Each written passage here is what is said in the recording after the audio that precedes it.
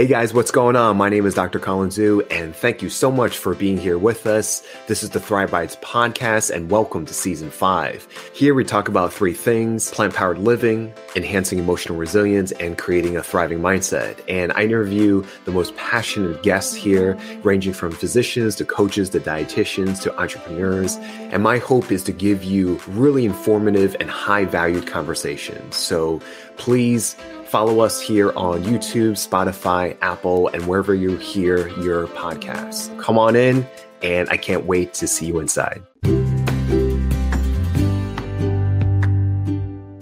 Hey guys, welcome to another episode of Thrive Bites. Welcome to the 3rd anniversary of the podcast since it's officially started with the first episode in May of 2019. I believe it was May 1st was the official episode. And yes, definitely humble beginnings. And you get to witness our 3rd year anniversary. And this is such a wonderful, wonderful episode to kind of share what I love and the science behind it. And that is nature is and as medicine. And I am joined by my lovely, friend and colleague, Dr.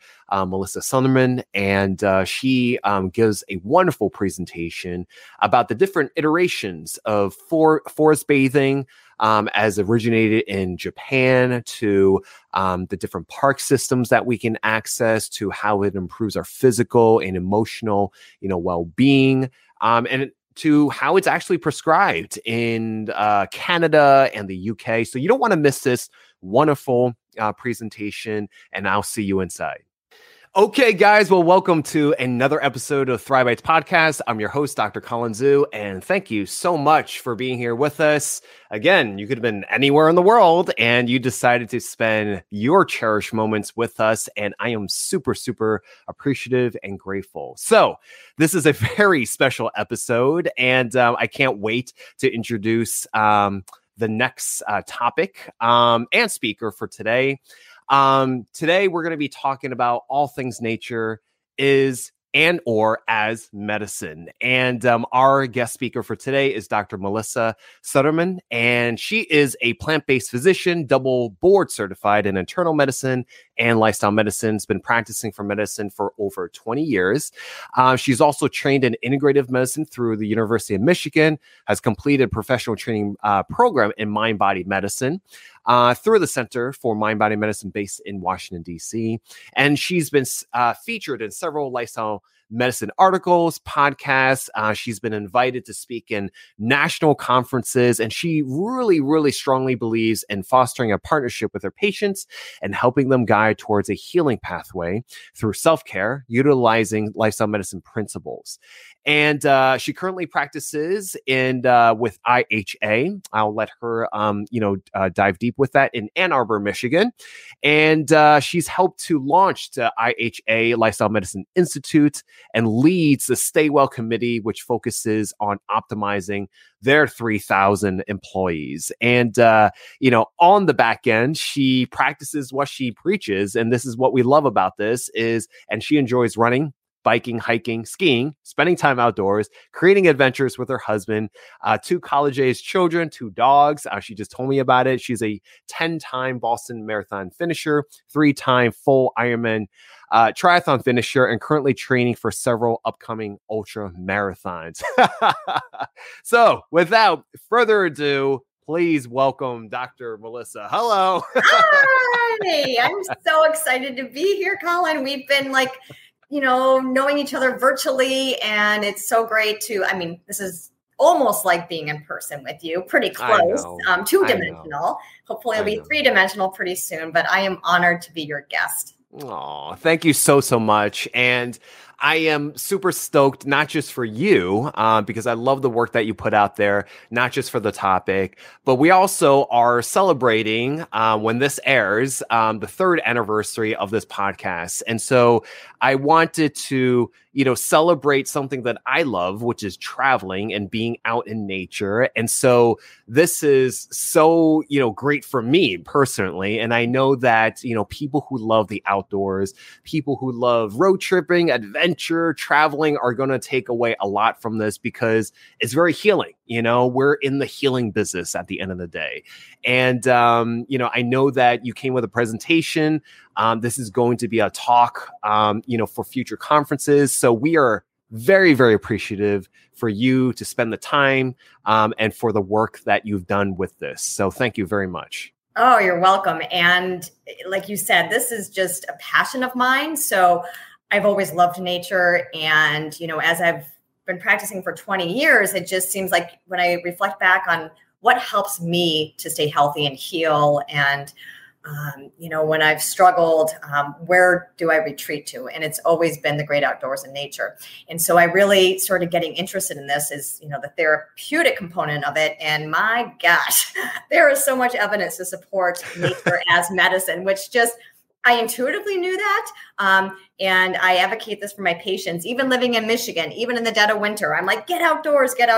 And I'm sure your listeners have heard this quote, but I use it all the time with my patients. And I say, there's no bad weather, just inappropriate clothing. So you get your coat and hat on and you get outside every day. So like you said, I have been invited to speak at some conferences regarding this topic, which is thrilling because that means other people are interested in it too. So your podcast is like the first time I'm sharing these slides. So yay.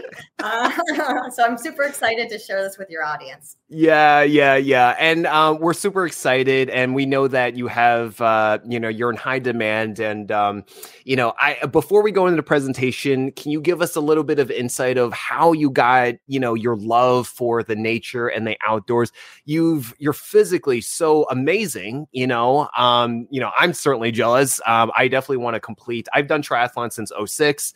I'm a big runner. And when they think of these races, they think of the pinnacle, right? So, I definitely admire and respect that. But how did you, get into that? What did it fell in? Was there, a life, mile marker, figuratively speaking?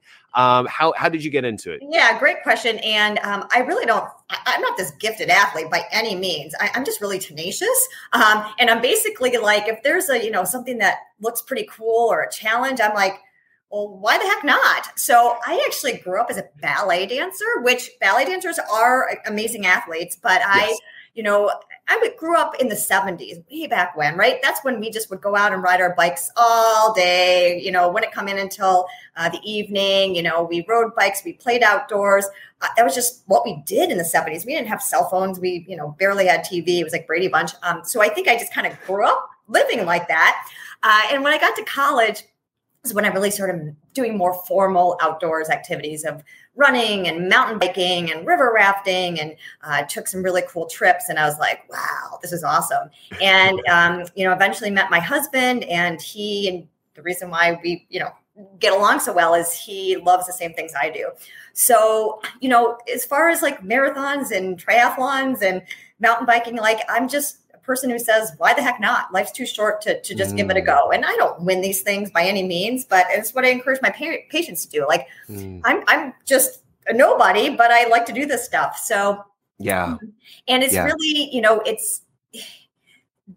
this is, within lifestyle medicine, I think, those of us who have gravitated to this field, we all practice what we preach, right? I don't think you can be a lifestyle medicine provider if you're not living this life yourself. So when you look at like, I'm 52, I don't take any medications. I feel good. My body's aging. I'm slowing down. That's okay.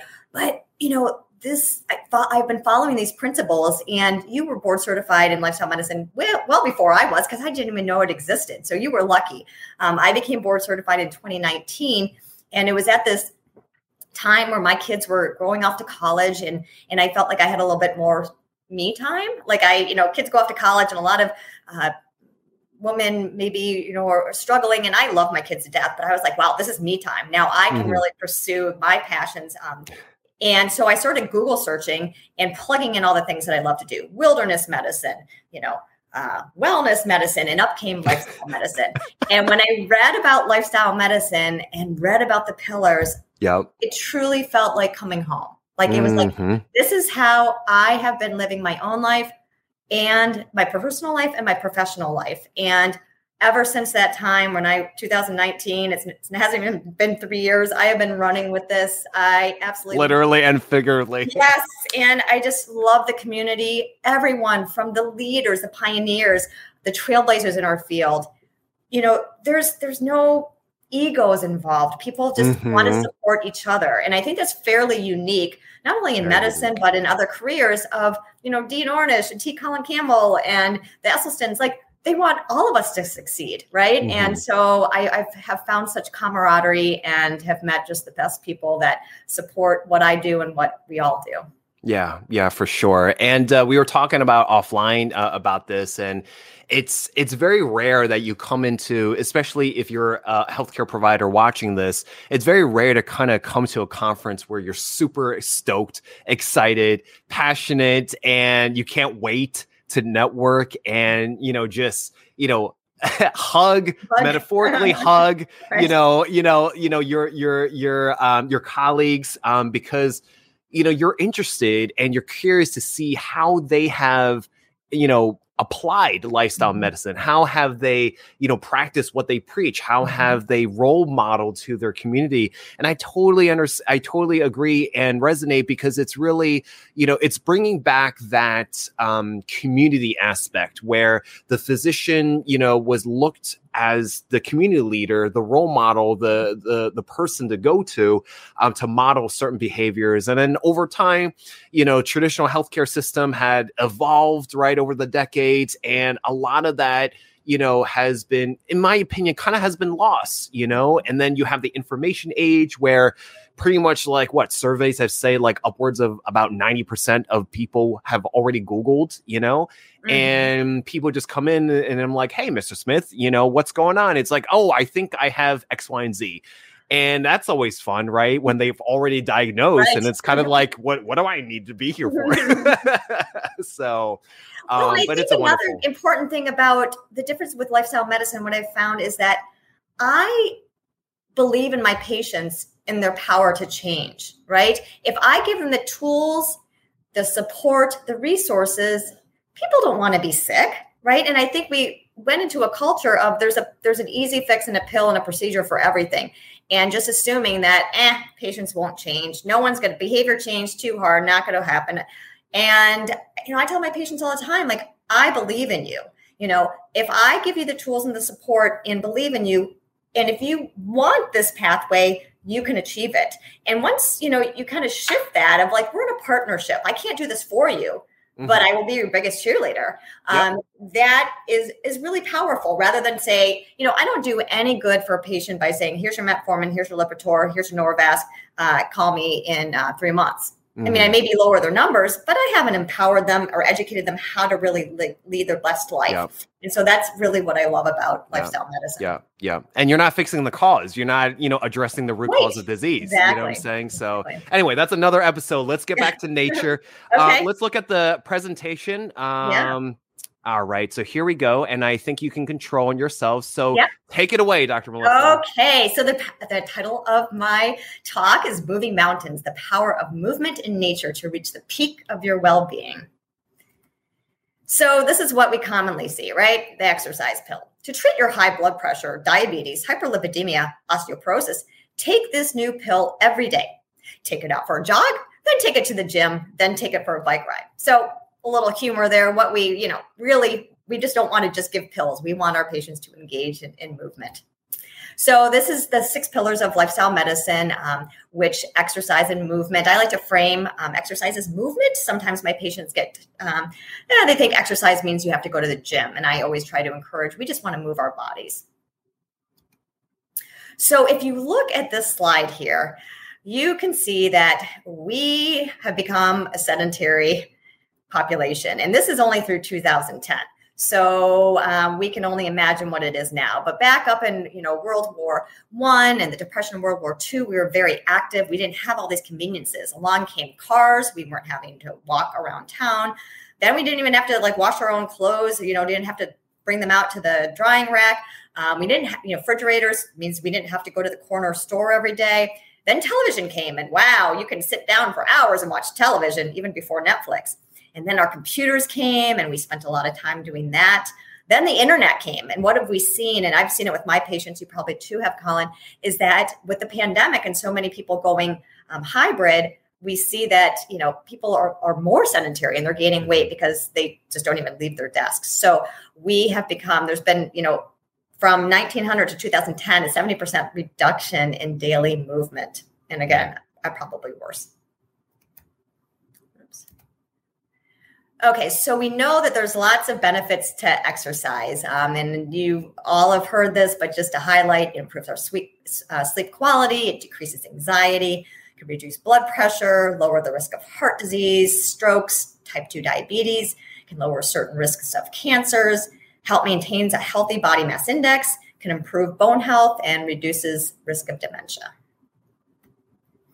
So this is what I truly believe. We have the 6 official pillars of lifestyle medicine, and Dr. Sunderman, and I'm sure Dr. Colin also says the unofficial 7th pillar of lifestyle medicine should be daily exposure to nature and fresh air. And Hippocrates, who we've all known him as the father of medicine, says the physician treats, but nature heals. And I truly believe that. Mm-hmm. Okay, so again, the nature itself is the best physician, another Hippocrates. So this is what I love to prescribe, right? That is the beautiful prescription. It's a pill of nature. And this is another way to look at that pill. Like if I could just prescribe this, I do prescribe this each and every day. And if this is the only pill my patients have to take, that would be wonderful. So Shinrin-yoku. Some people maybe have heard of forest bathing. And where did this whole concept of nature healing really come from? I think intuitively we maybe knew this, but where did some of the studies originate? And Shinrin-yoku originated in Japan. And the definition is a Japanese practice that promotes visiting the forest for relaxation and to improve one's health. The literal meaning is forest bathing. So a lot of times in this country, you'll hear forest bathing. And then the original Japanese term is Shinrin-yoku. So what is forest bathing? So Shinrin in Japanese means forest and yoku means birth. So basically Shinrin-yoku means bathing in the forest atmosphere. And it's taking in the forest through all 5 of our senses. And it's not necessarily exercising or jogging. Sometimes it's just being in nature. Connecting with our 5 senses of sight and hearing and taste and smell and touch. So what's the background of Shinrin-yoku? How did this originate? Well, back in about 1982, the National Health Program in Japan was proposed for forest bathing by the Forest Agency of Japan. And the main idea and goal, it was very insightful, was to reduce stress in their workers. So they realized our workforce is very stressed, overwhelmed. We hear that all the time right now in healthcare. We're all burnt out. So they had the insight to think, well, maybe nature could be healing. So in 2004, the Forest Agency of Japan organized a project team to investigate this effect of Shinrin-yoku on human health. Originally, they invested $1.5 million initial project. Wow. I know. And think about what we spend on pharma and procedures, it's like a drop in the bucket, for something that, wow. Yeah. So, and one of the key members was Dr. King Lee. And this is his book, so Forest Bathing by Dr. King Lee, a wonderful resource to learn all about forest bathing. And so some of the research work of Dr. King Lee is he wanted to find early studies relationship between Shinrin-yoku and immune function. And it's well known that the immune system, including natural killer cells, plays a vital role in the defense against bacteria, viruses, tumors, cancers, and it's already been shown that stress can inhibit the immune function. So the question Dr. Lee poses, could forest environment, Shinrin-yoku, reduce stress? So then he took that further and speculated that forest environment as Shinrin-yoku may have a beneficial effect on immune function by reducing stress. So this is the graph of natural killer activity. So the people with lower natural killer activity shows higher incidence of cancers, whereas people with higher NK activity show lower incidence of cancer. So you can see that that's true for both males and females. So the first forest bathing study occurred in Japan with Dr. Lee. It was back in 2005 in a Japanese city. And his first study came out. It was published in the International Journal of Immunopathology and Pharmacology.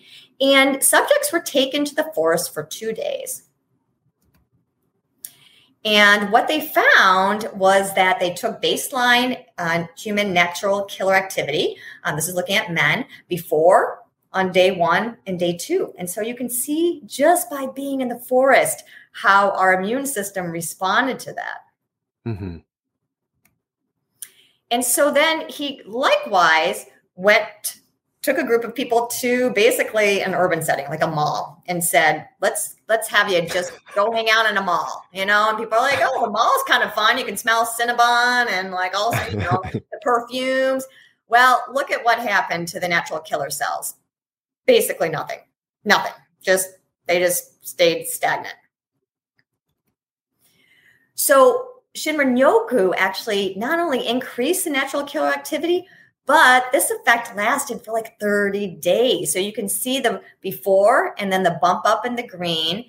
And then even at day 30, even though it's dissipating a bit, it still was above baseline. So just by going into the forest and going into nature, this can, go in the beginning of the month. And by the end of the month, you're still going to be feeling the effects. Dr. Melissa, can I ask a question? Yeah. Did it say anything in the study did they do anything in particular? Was there like any deep breathing activities? Did they hike, or was it simply just, being amongst all the trees? In this early study, this was pretty much just being. They did not do any mind-body exercises along with it. It kind of was just being and, walking into the forest. And so it wasn't anything prescribed. I know that, other studies, when you look at Dean Ornish's studies where he does plant-based, but also does a mindfulness component, this was stress just reduction, being in the environment. Beautiful. So then they took this even further. And so they did some field experiments and they went across 24 forests in Japan. And this is the paper. And basically, field experiments, 24 forests across Japan. And each experiment, they would take 12 subjects out. So in total, 12 times 24, they had 280 total subjects.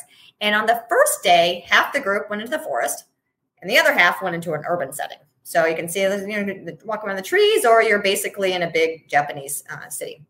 So to answer your question, in this study, they sat for 15 minutes and then they walked for 15 minutes. Day 2, they did a crossover. So the urban people went to the forests and the forest people went to the urban group. And so then they measured salivary cortisol, blood pressure, and pulse rate. So change in salivary cortisol. You can see that the forest definitely had less cortisol, lower. And we know that cortisol is a marker of stress, inflammation. And we see that even with the walking, we see that there's a difference between being in a city environment and a forest environment. So again, whether you're sitting or moving, hiking, walking, you're going to see differences in salivary cortisol level. They saw a similar result with the pulse rate. Again, when we think about pulse, when we get anxious, when we get angry, when we get stressed, our pulse rate goes up along with the cortisol. So again, we see the same pattern. When you're just visiting and not doing anything, just kind of sitting there taking it all in, the forest areas had lower pulse rate.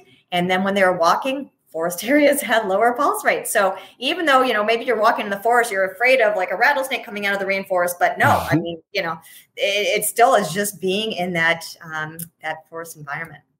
And again, I'm sounding redundant, but here's changes in blood pressure. Top graphs are going to be systolic, bottom graphs are going to be diastolic.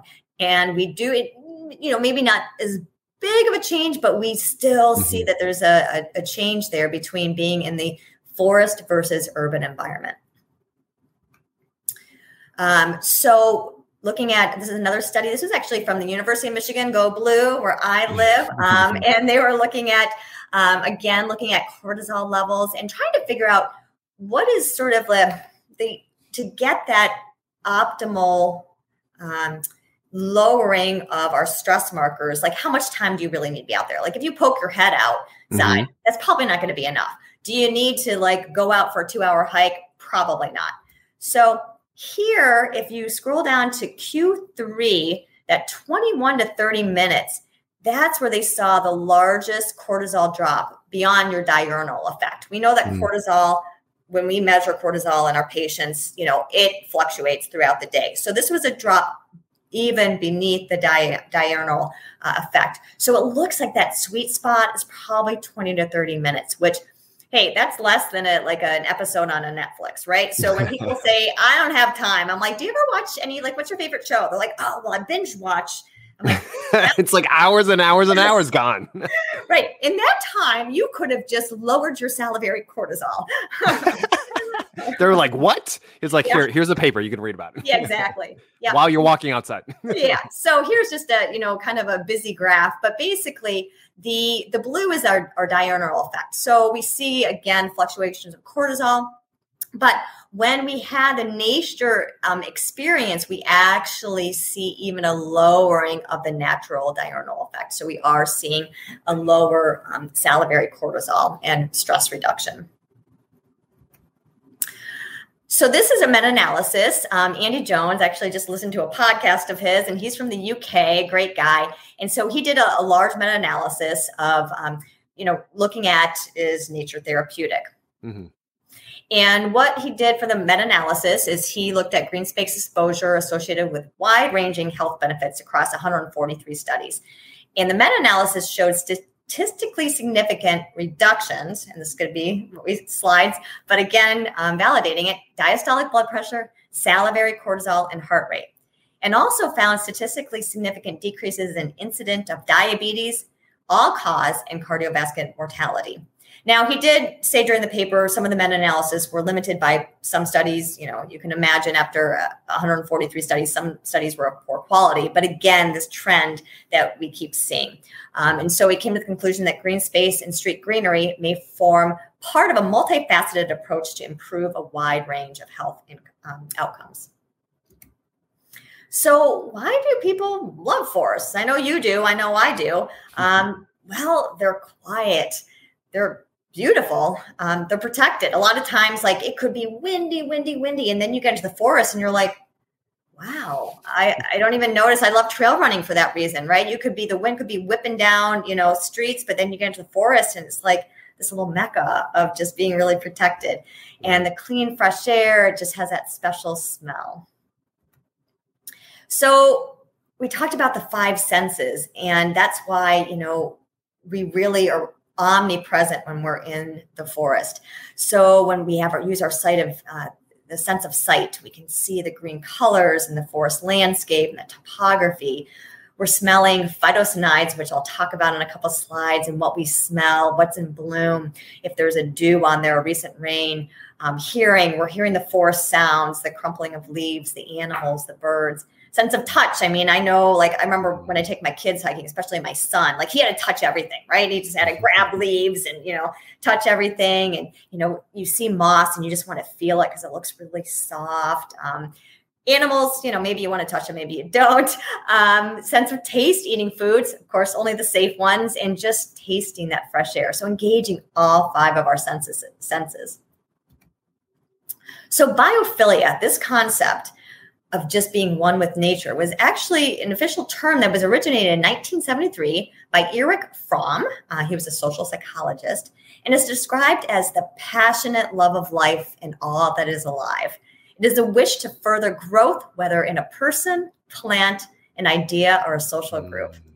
And it's this innate emotional connection of human beings to other living organisms, right? So we're humans, but everything in the forest and in nature is also living too. And so just this, from our genetic code that we're supposed to be together. And I love this picture of, this person reaching out and holding hands with this, this tree.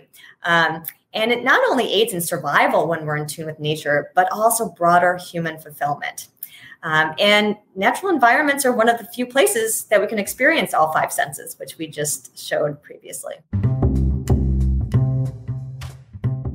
Hey guys, we're going to be taking a short break, but don't go anywhere. We'll be right back.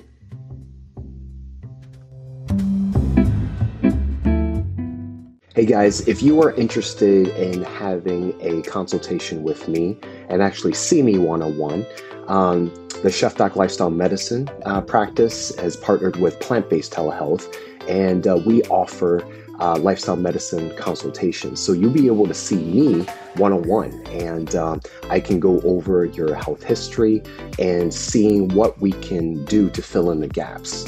We can talk about your physical health, anything from food to lifestyle to diet to setting up your kitchen to cooking preparation to grocery shopping to your mental health. I think it's important that we build our emotional resilience to talking about your sleep and how to stay hydrated and what are the best medicines if necessary, what are the best supplementations if necessary. And we do all this in a very concise manner, and it's a conversation. I take the time out to listen. I take the time out to really understand you from the ground up and to look at all aspects of your physical, emotional, and mental health. And please, drop me a line, schedule an appointment if you want to see me one-on-one. And I am very, very looking forward to learning more about you. And again, thank you so much for visiting here at the Chef Doc. Welcome back to Thrive Bites. Let's get back to the interview. So I mentioned phytosanides, and I hadn't heard about this really concept. It sort of made sense to me, but and it's, the plants actually give out these like oils that are actually healing. And so here's the definition of how we came up with the phytosanides. Not like poison ivy. No, exactly. So when we unintentionally inhale, we're just breathing. The trees and all the forests and the greenery are giving off these powerful oils, and enhances our immune function, which when you're in the urban settings, well, you're probably getting a lot of air pollutants. And we know what that can do to, asthma, respiratory conditions, all kind of allergic things. So nothing good comes out of that. So these are the compounds, the organic compounds that the phytosanides the technical terms. There's beta-pinene, beta-myrcene, camphene, alpha-pinene, D-limonene. And there's a wide range, and these are from different papers and studies of what these chemicals, natural chemicals, how they can help us. They can provide stress relief. They're freshening. They cause us to feel more calm. They can actually improve on learning ability and concentration, and they have strong antimicrobial properties as well. So back to Dr. Lee. So he wanted to test how do these phytosanides, how powerful are they? So he developed a study where he took 13 subjects and basically locked them in a room. There's an interesting IRB approval, I'm sure. Yeah. Sounds like an escape room. It doesn't sound like an experiment. I will hold the key and lock it from the outside. So they were locked in the room for 3 nights. And some rooms were rigged with a humidifier to vaporize stem oil from the hinoki cypress trees. And other rooms had to nothing. And basically, he saw that cypress sleepers experienced a 20% increase in natural killer cells during their stay and also felt less fatigued. And the control group saw no changes. So just breathing in this air, these compounds can improve our natural killer cell. So again, just reiterating, spending time in nature, it boosts our mood, increases general feelings of happiness and well-being. We feel more calm. We can actually pay attention more. We live in a culture of so many people with concentration and ADD issues because we've got so many other things going on.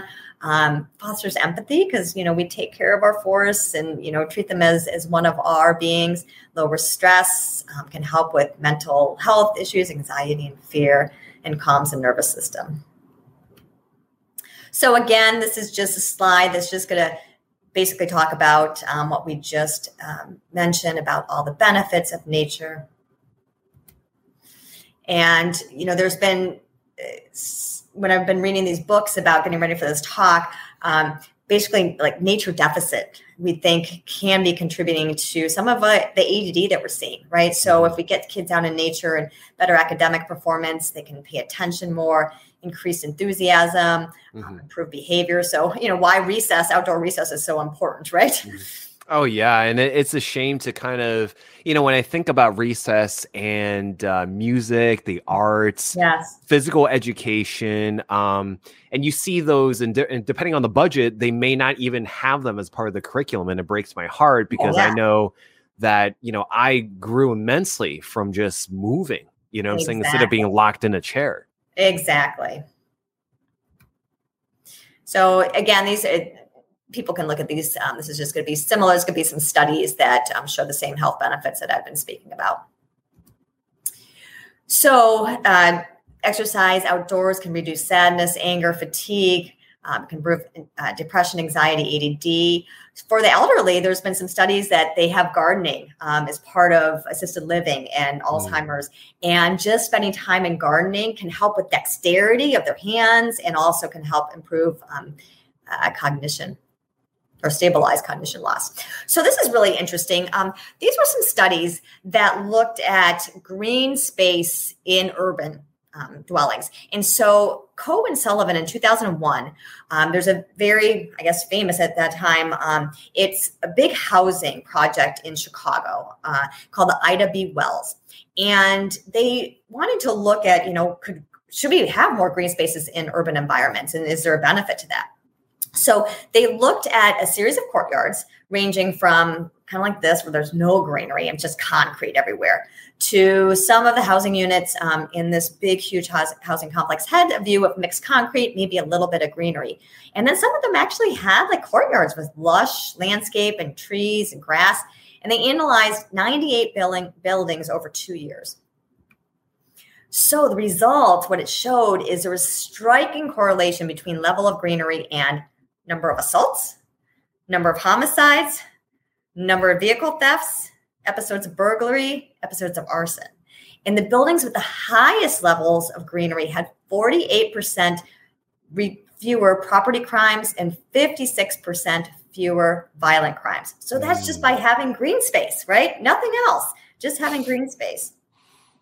Wow. So, when they sort of talked to some of the residents about, what do you think's going on? And they seemed to notice that when you had these prettier, greener courtyards, the residents would go outside and hang out like this, right? You can see that there's trees and grass, and they got to know each other. So, why are you going to assault your neighbor if you're friends with them? Or why are you going to steal from your neighbor? So they got to know each other. They could keep an eye out. They trusted their neighbors more. They reported that their neighbors were more concerned with helping others, with supporting each other, empathy. They had strong feelings of belonging, and they engaged in more social activity. So we can't have a lifestyle medicine talk without mentioning the gut microbiome, right? Yes, of course. The gut microbiome, my God, it's involved in everything. So this was a study that came out pretty recently, and it looked at the impact of outdoor activities on the gut microbiota. And this was on young kids, preschool children. And what they looked at was 94 preschool age children, and they were in a 10-week nature-related structured play and grow. Basically, they were outside, they were playing, they were digging in dirt, they were getting dirty. And they did some surveys to look at some validated surveys to rate their stress and anger issues. And so they saw that these kids, after having this 10-week immersion, felt more significant connection to nature, but also decreased perceived overall stress and anger. And then they even analyzed their poop. And so they saw in this 10-week an increase in Roseburia, which is one of the bacteria that produces butyrate. And we know that butyrate is one of the short-chain fatty acids, along with acetate and propionate, which are, short-chain fatty acids are responsible for so much of health of the gut microbiome and almost like an immune modulator. And they also saw increase in fecal serotonin level. And we know that serotonin is like that happy hormone. 90% of the serotonin is actually produced in the gut microbiome. So that's even signifying that we're improving the gut microbiome. So get those kids and adults, let's just dig in the dirt. So movement in nature, my passion. So again, I'm going to sound like broken record, but when we move in nature, we get these same benefits of just like being in nature. So suggested dosage, like what's my, suggested dosage? Well, within just 2 minutes of being outside, so basically poking your head out, stress is relieved by even just 2 minutes of exposure to nature. And they looked at muscle tension and blood pressure and brain activity. But at 2 hours, memory performance and attention span improves 20% after spending, a couple of hours in nature. And then 2 days, and this is like when Dr. Lee brought his, patients out or his subjects out for 2 days, levels of cancer-fighting white blood cells increased 50%. So the more, the better. There's not, in so many of our medications, it's like, don't have an overdose. I really don't think you can have any adverse effects from overdosing. Yeah, exactly.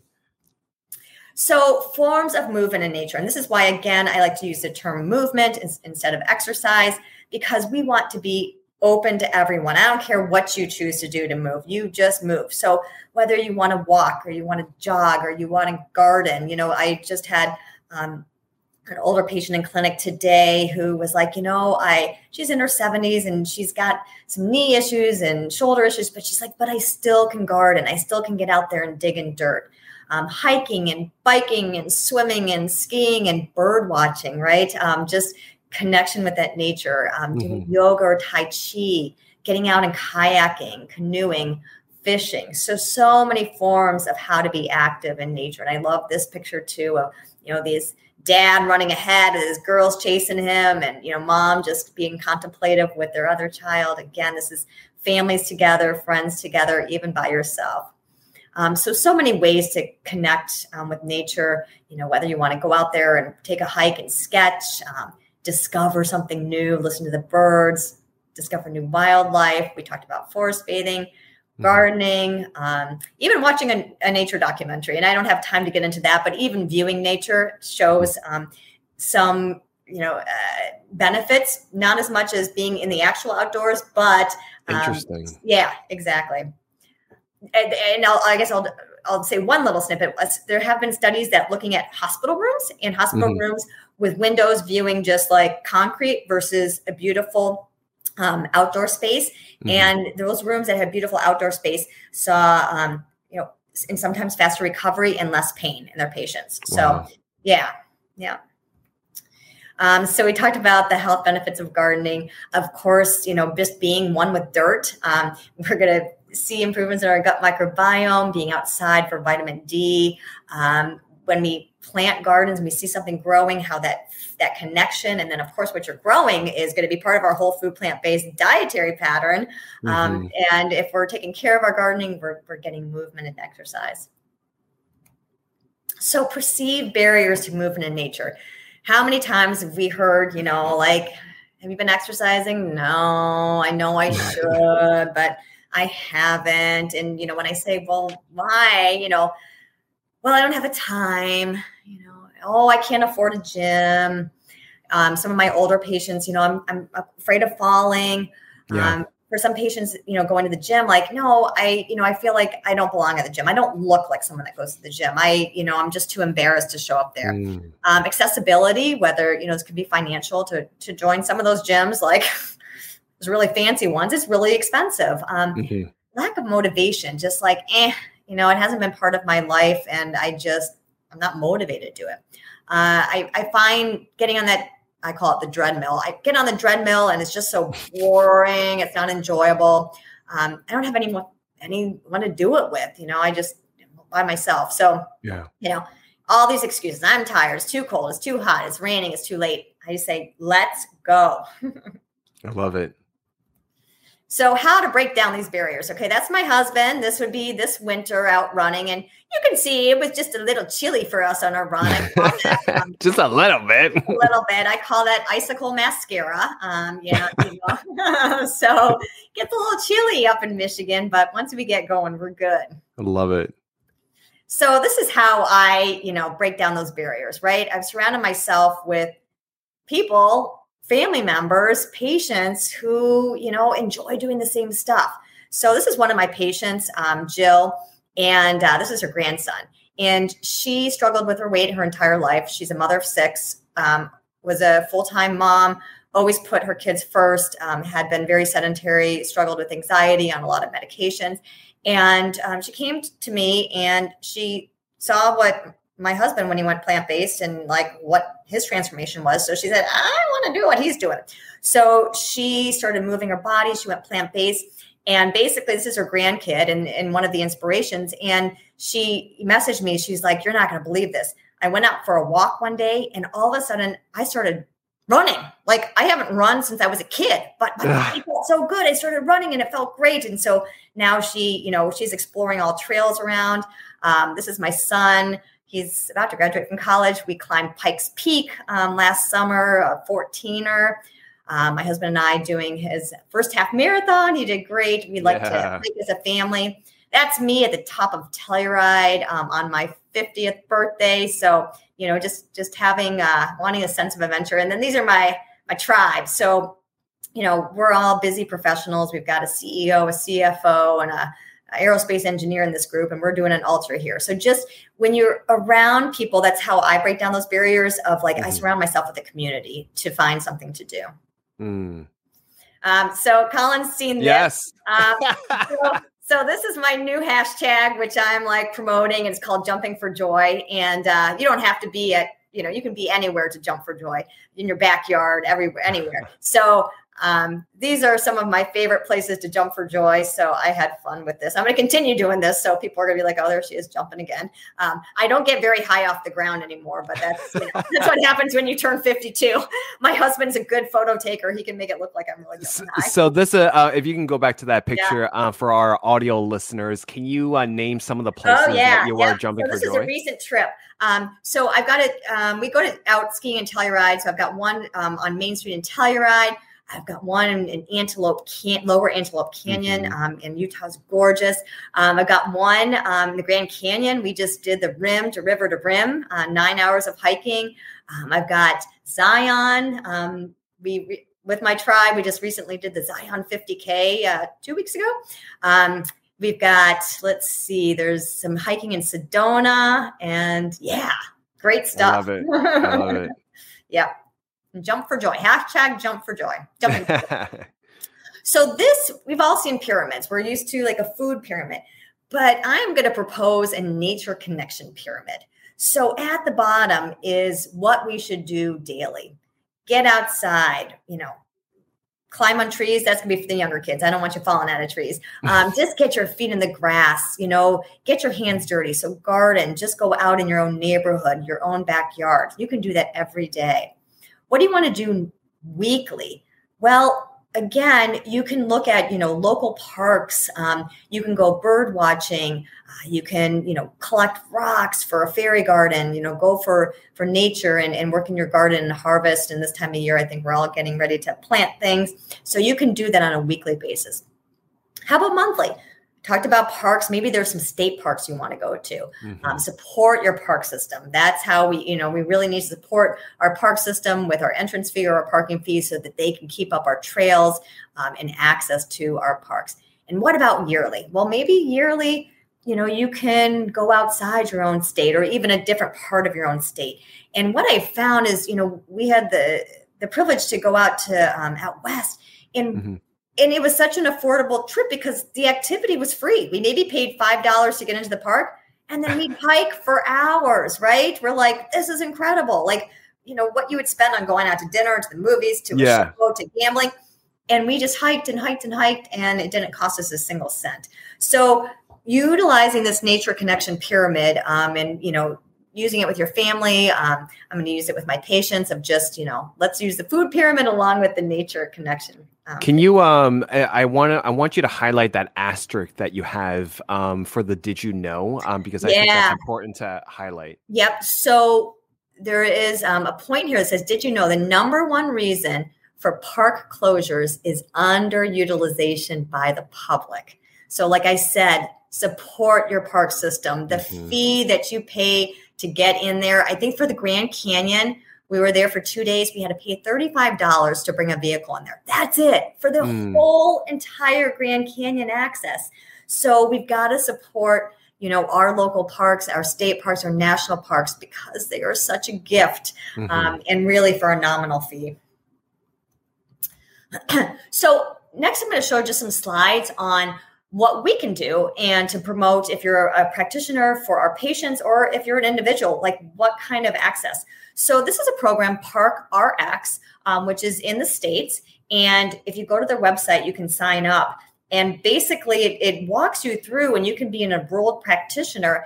And like in my area of Ann Arbor, Michigan, I can basically plug in, the patient lives in the city of Howell, and it will pull up parks that are all around that area in a radius. And so I can write a prescription, and we write it the same way, like one hike per week, 30 to 60 minutes in duration, dispense, 1 weekly times, 8, refills unlimited. So really treating this like a true prescription. And again, Park RX, I think it's parkrx.com or .org. And great.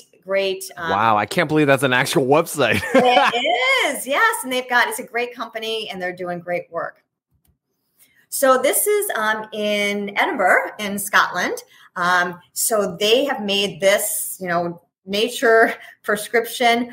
So they started handing out nature prescriptions, and 69% of patients there received nature prescriptions for mental health conditions.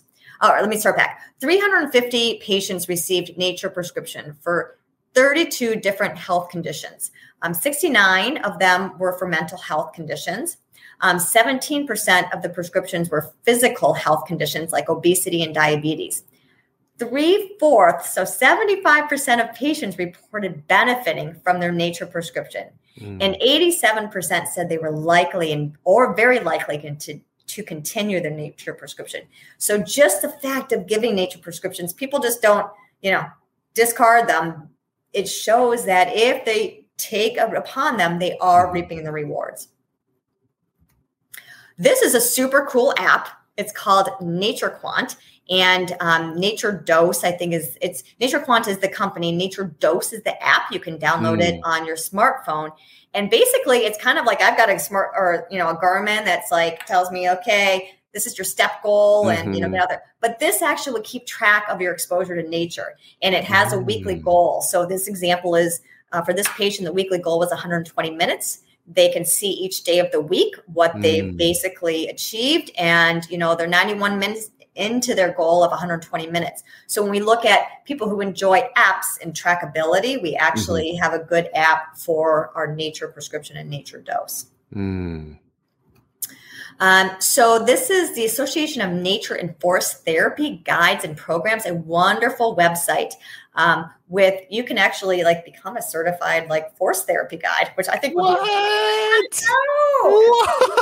be that's your job, is you just go forest bathing.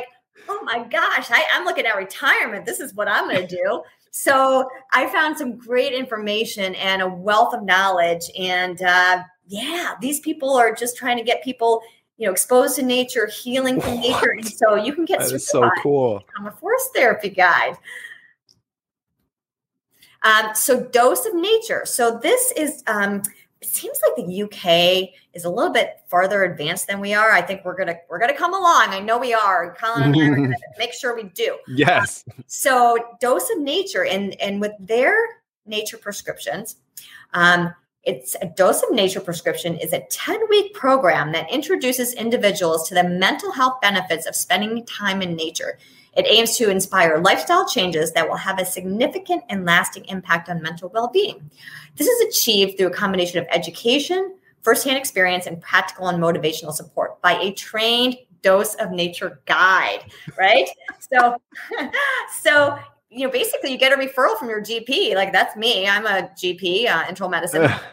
And then they get a psychological assessment, where they are with the mental health. And then the 10-week, you get one-to-one programming, including weekly meetings with a trained Dose of Nature guide. The client commits to a minimum of 3 to 4 independent nature visits in addition to this one-on-one.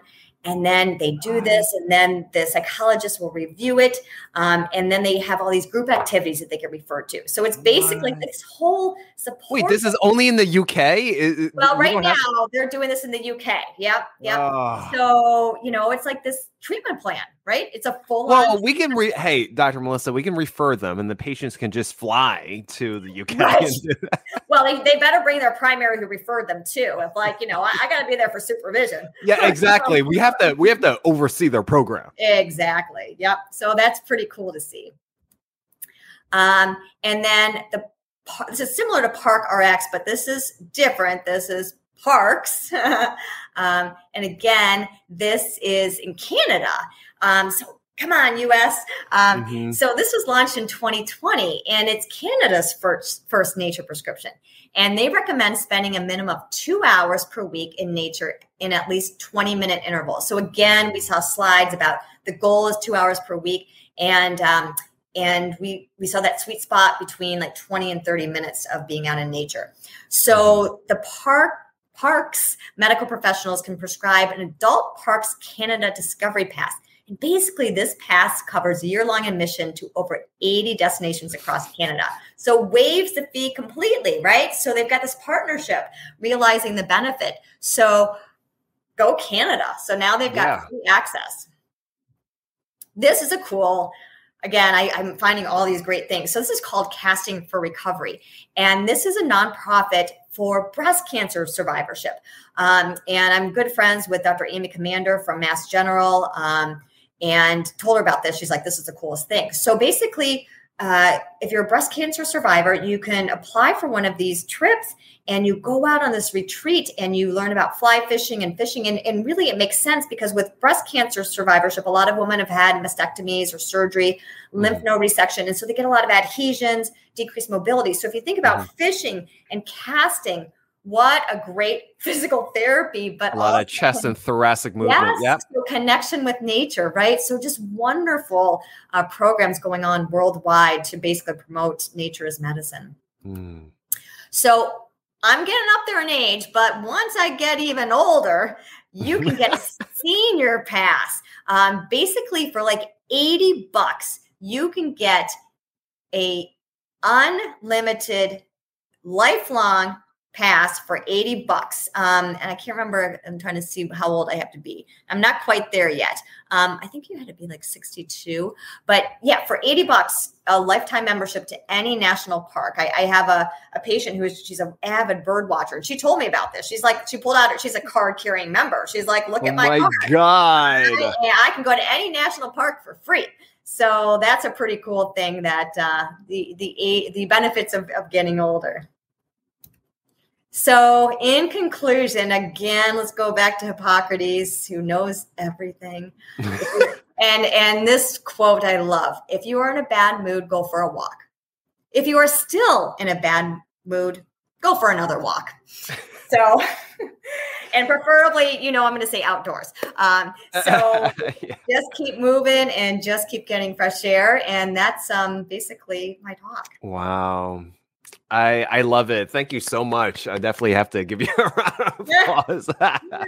So based off of what you've read so far, would you say per week you would say like about a couple hours? I would say, again, we have to meet patients where they're at, right? So if you're like semi-retired and this and that, you can go out for 2 hours every day. But I mean, I know you work super hard. I work super hard. I've got patients who are full-time parents raising kids. And so, yeah, if you can get out there, like that sweet spot, 20 to 30 minutes a day, I think that would be ideal, And I think that when most of us look at our days, we probably can find, ways to do that.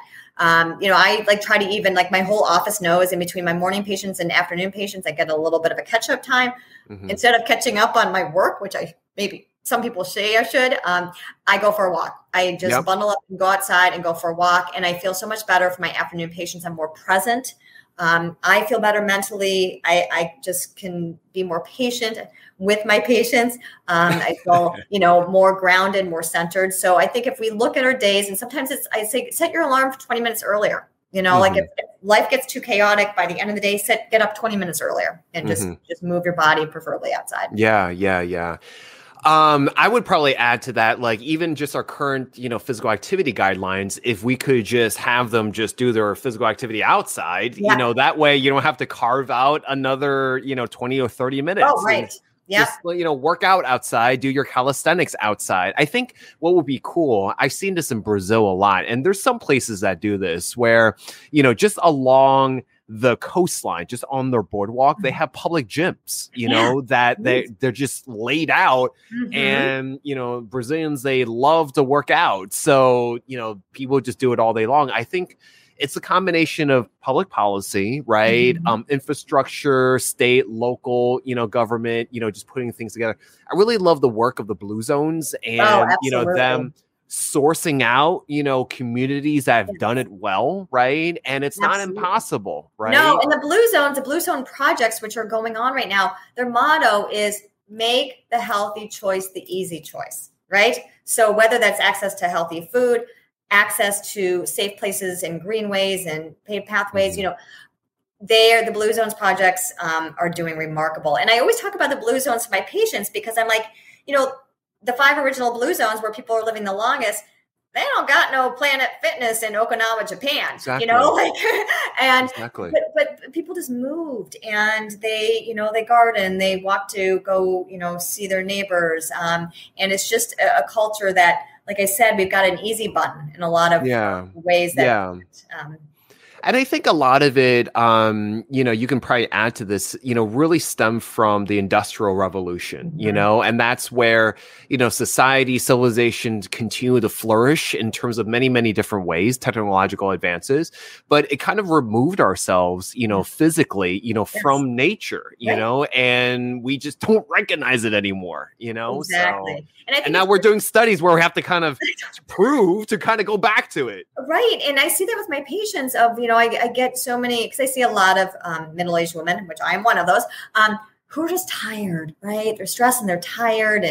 And I'll ask about movement and they're like, well, and so it's really just bringing that back. Like this is such a key component to your health, to your physical well-being, your mental well-being, and even better if you get that dose of nature in it, and when we talk about accessibility, there's no cost to going outside your front door. You don't have to join any kind of membership, right? And, I understand that in some areas, maybe it's not safe, but hopefully you can find a central park or something within a dwelling that you do. And doing it with others, Yes, absolutely. Absolutely. That doing group dynamic, that group there, one of our pillars of lifestyle medicine is connection, right? Yeah. So that's why I say to people, if you find a group to do this with, you're hitting the target of the pillar of connection. It's going to relieve your stress. You're going to sleep better. You're probably going to eat better because you want to nourish your body. You're moving and you're probably not smoking because you don't want to ruin your lungs for movement. So right there.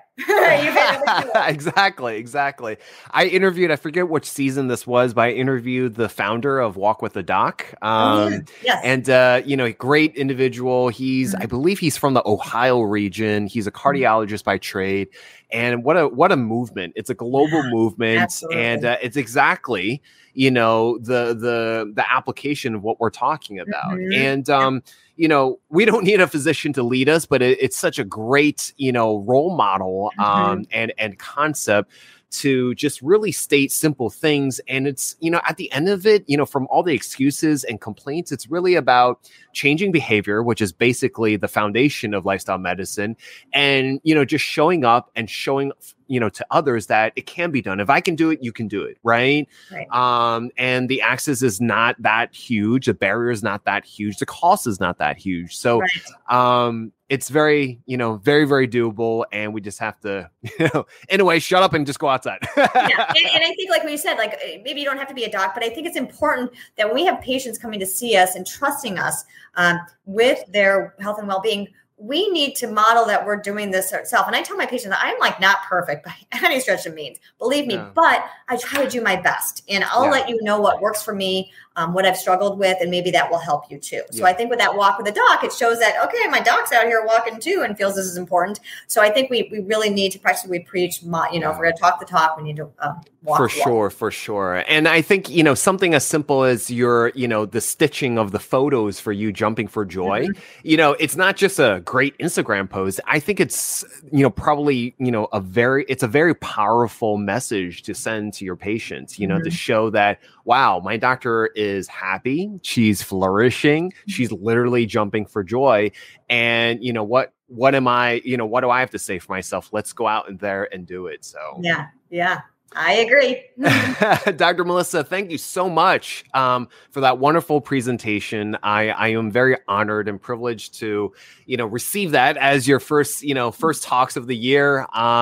Thank you for showing up. Thank you for doing the work you do. Thank you. And I hope you continue to, impress upon us, the importance of nature is and as, medicine. And thank you for showing up for the world, doing what you're doing.